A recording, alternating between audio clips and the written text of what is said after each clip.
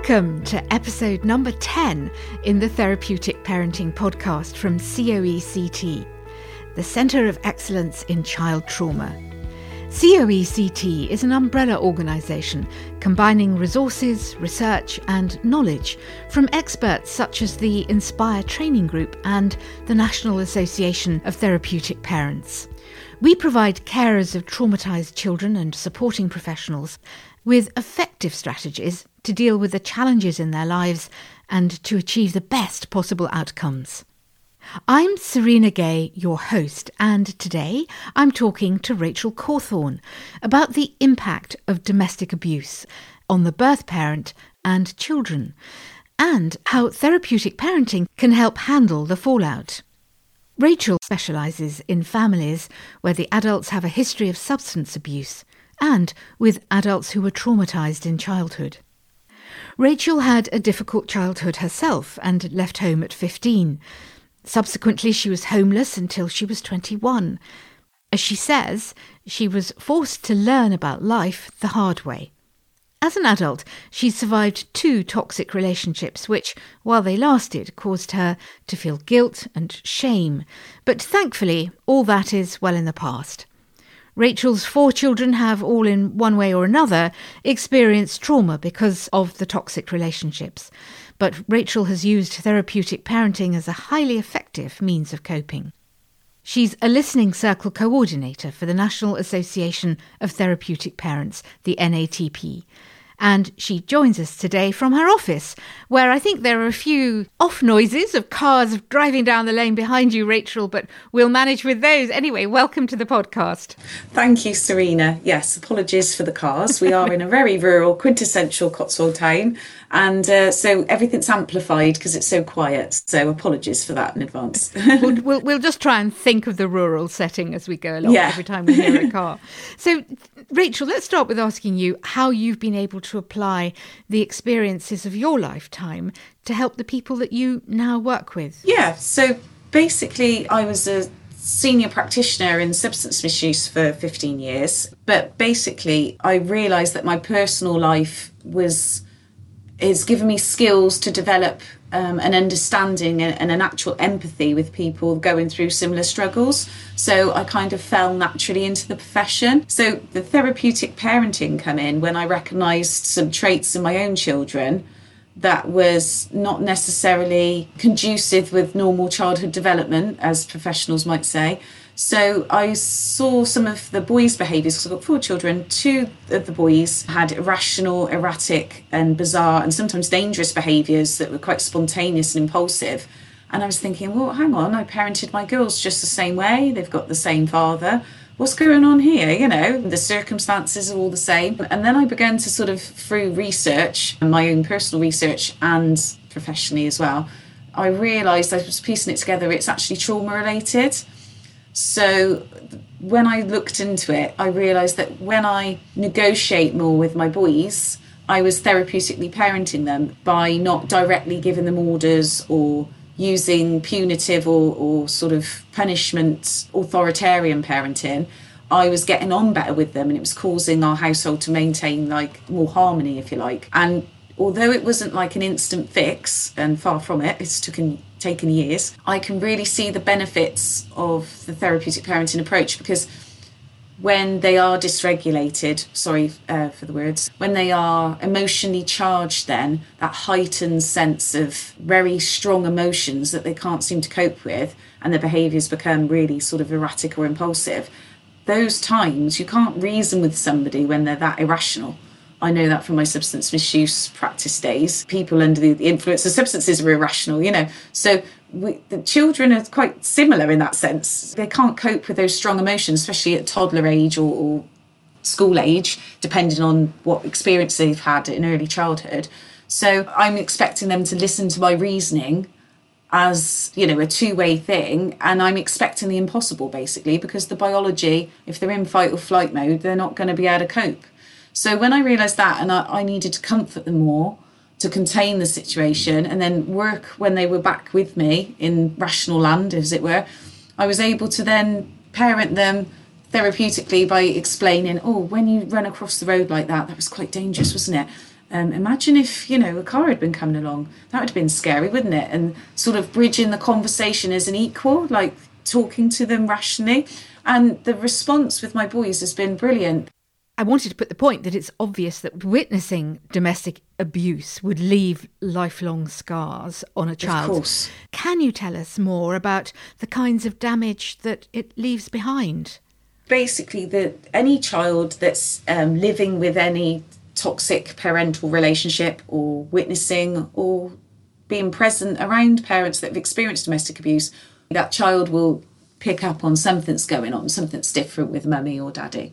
So the impact on the child then is the emotional development, the physical development, and the psychological development. When I talk about development, I'm on about, they reach milestones, children, don't they? Child development, we all know that. However, it can cause developmental delay in some areas. So you get children who are very intelligent, very good at tying their shoelaces and doing all the physical normal things that a child's expected to do at a certain age, but actually socially their relationships are behind for their age range.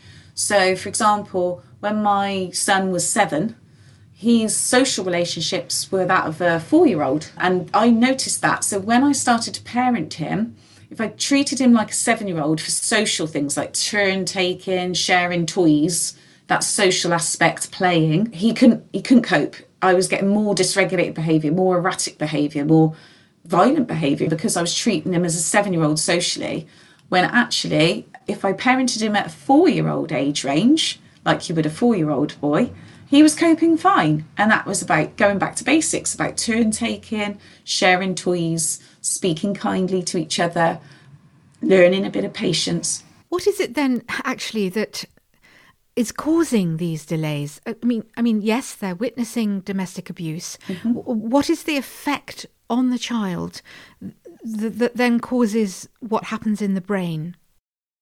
The basics are the child will experience a trauma or an adverse childhood experience, as they call it now. That will be specific to them, but it will affect certain areas of the brain. Their brains are still growing. We know that from child development.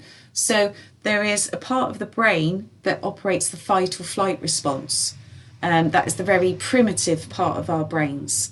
That part of our brain initiates our trauma response. So if we've seen something awful, or we've lost a loved one, or our parents are really upset or arguing in front of us, and we're like, oh my days, that's really frightening, and we're frightened, that part of the brain will activate. In that state, we cannot reason with our intelligent parts of our brain, which is our cognitive functions. They diminish. So if a child is permanently living in a state of fright or flight, or really anxious and treading on eggshells, whatever you want to call it, then they are going to be not able to learn cognitive information. They're not going to be able to remember things, so their concentration will be poor. They're not going to be able to create those healthy relationships you'd expect a child to do, like play with others. And their general well-being will be behind their peers that haven't experienced that significantly. The primitive part of the brain is awake because they are traumatized. They might not know they are because they've got used to it. They're like that all the time. But they're impacted by witnessing domestic violence or the arguments or mummy not being very happy. They sense something's wrong. That can traumatise children. Not all children respond the same way. Some come out relatively unscathed. Like I say, 4 of my children experience the same things, but my 2 girls are absolutely fine. The 2 boys have been affected physically and mentally. So it's completely different for each child. You can't predict it. However, their behaviours will tell you. So a child's behaviour is key. When you start to notice weird and wonderful behaviours, which I know our parents and caregivers are all very familiar with, that's why they've joined the NATP members. Basically, there will be a reason for those behaviours. It might not be something in the here and now. It could be from years ago. It could be from when they were in utero. But it's there, and those need addressing. And the only way to address it is by therapeutic parenting. And that comes down to, like I say, the non-authoritarian approach, more of a understanding, trauma-informed approach that recognises when they're in that fight or flight mode, they can't be reasoned with. You just got to contain the situation in a caring way. And then when they are back to their normal regulated responses, that's when you then implement strategies around, oh, well, when you feel like that, why don't we go in your room, keep you safe because we don't want you hurting yourself? Or why don't we go and play with your favourite toy? Would that make you cheer you up when you're feeling a bit anxious? You know, stuff like that, which, you know, in the professional game, they call it a safety plan, but you can do that in your own home. Yeah. It's not just about how domestic abuse affects small children, though, is it? It's also about the toll it takes on the unborn child. So can you talk us through how this happens and what the effect can be on the unborn child? So when you're in the first 12 weeks of pregnancy, that's when most of the DNA and the cells obviously form to make the fetus. That is any midwife will tell you that's the pivotal point of, you know, you mustn't drink, you mustn't smoke if you can't, you know, you need to look after yourself in those first 12 weeks of pregnancy because of the developmental changes that happen to make it fetus. Now, if you're experiencing high levels of cortisol, which is stress hormones in your body, which again, if you're in a toxic relationship, you might think that is normal because you're not used to anything else. You might feel okay every day, you're going to work, you're functioning, you know, but actually those stress hormones are still present because you're being spoken to badly and treated badly at home. Then you can cause physiological changes. So that means biological changes to your unborn baby that you and professionals won't pick up on. It's only when they're born and they get older that the behavioural problems come out and emerge. And you're thinking, well, where did that come from? And that's the shock for a lot of parents. It does affect the fetus and their development. So you can get some disabilities, for example. So my youngest son was born with a thing called Hirschsprung's disease. And that is a physiological change in the first 12 weeks of utero that is unexplainable. It's a rare disease. And when I did my own research, I thought, well, there's no medical explanation why this would happen in our family. The only thing I could think of is the trauma that I was experiencing, that I thought I was hiding, was actually had caused this, or was a causal factor. Obviously, I can't evidence that, but it's logic would dictate that's a possibility. Of course, this podcast is about, you know, domestic abuse and the effect on the children. But I think we still have an obligation, albeit brief, to explain, if you're caught up in such a toxic relationship, what are the options open to you if you decide you've got to get yourself and the kids away from it? The domestic violence incidences over this last year have trebled, apparently. So domestic violence is even more prevalent while there's a pandemic on, because people are in lockdown, they're in financial crisis, there's a lot of stressful triggers out there for families. So lockdown rules do not apply if you have to flee domestic violence. The police will back you up 100% and say, no, you go and visit so-and-so.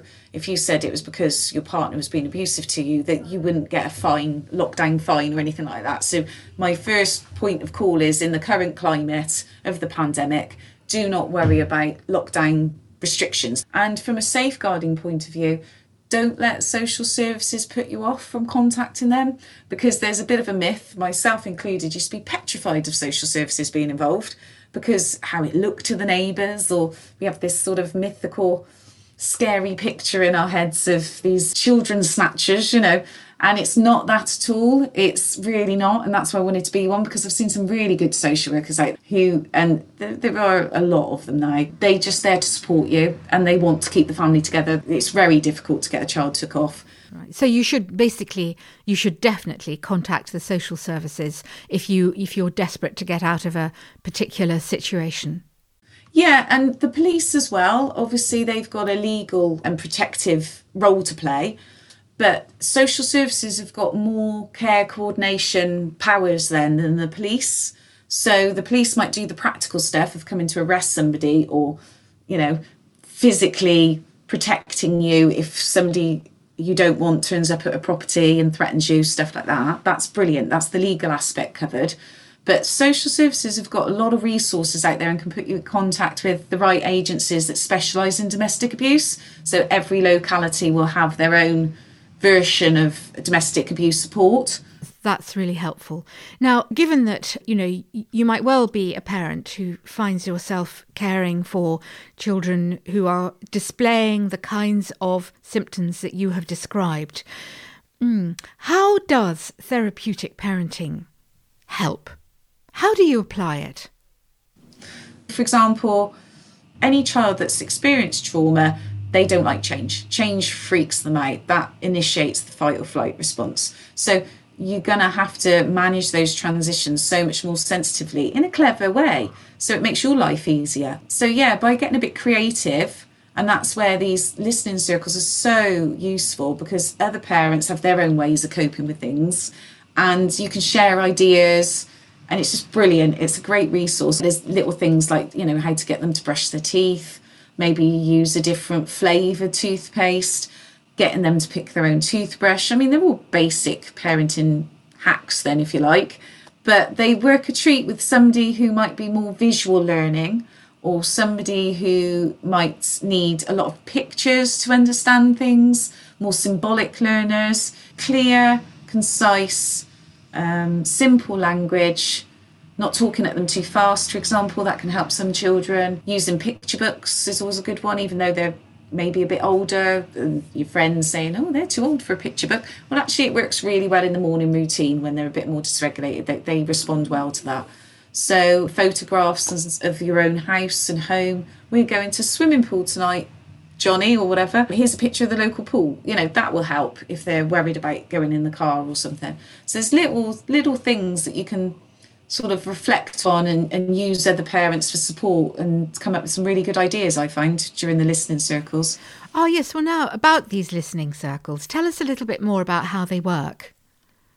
Basically, you'll have a host like me. I'll be there just to meet and greet, if you like, and I'll introduce everybody. And you might only get 2 of us in a group, which isn't much of a group, but there might be up to 10 people, and you can have some wonderful conversations. We just go around the group.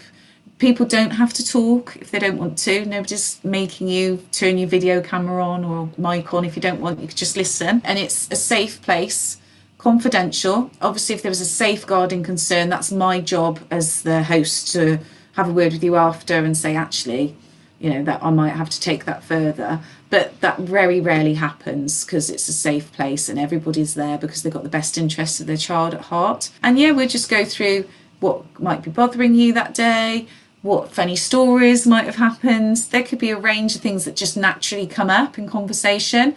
And by having that reflective, open communication about real life, what's gone on for you that day or week or whatever, or there's a particular incident that scared you a bit or something was bothering you, you realise how far you've come as a parent and how that impacts your child's development is so positive.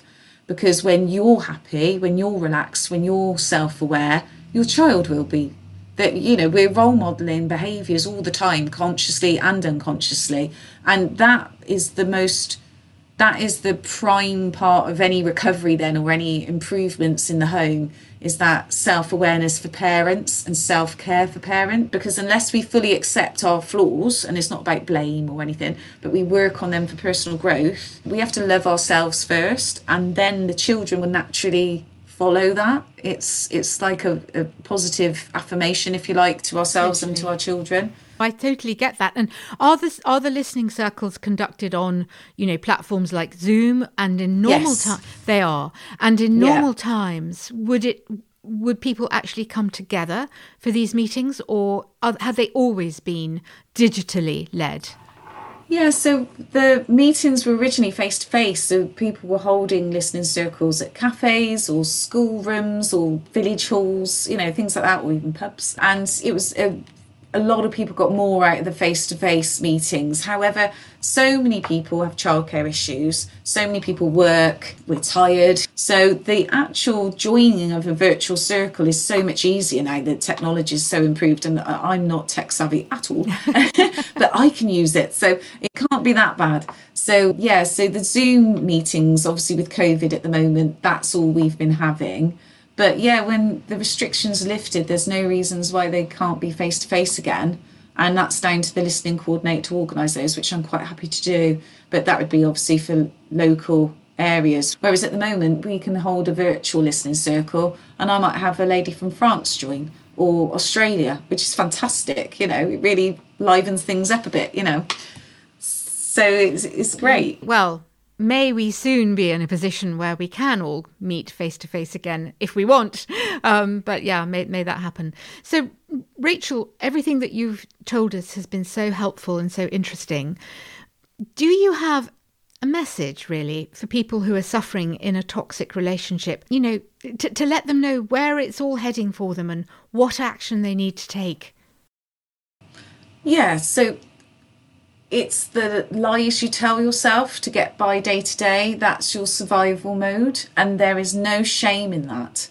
But the quicker that you realise that you need to leave that relationship, and they will not change, and it doesn't matter how infrequent or frequent, doesn't matter the levels of that toxicity. If you recognise it as toxic, trust your instinct and do something about it. Don't just leave it, because it will affect your children and they have to come first. So you can be in love with somebody that doesn't treat you very nicely, but you do need to prioritise the children.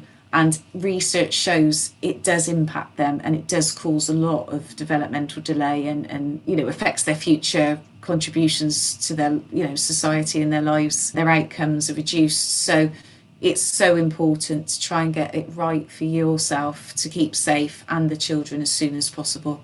Oh, thank you. That has been so good, and I'm sure invaluable for the people who are listening. To find out more about COECT and to access help, please visit www.coect.co.uk or head straight for the Facebook page, where you can get answers 24/7, including at weekends and on public holidays. The Facebook link is either at the end of the daily bulletin, emailed by COECT to you, or it's in the show notes to this podcast episode. The podcast is listed on Apple Podcasts, Spotify, Google Podcasts, Amazon Music, and a whole load more. Find us on one of those sites, and you'll also find the subscribe button to press to automatically receive this podcast every week. We'd love you to leave a review for the podcast on one of these sites. It'll help other people find us and find all our helpful advice. Bye for now.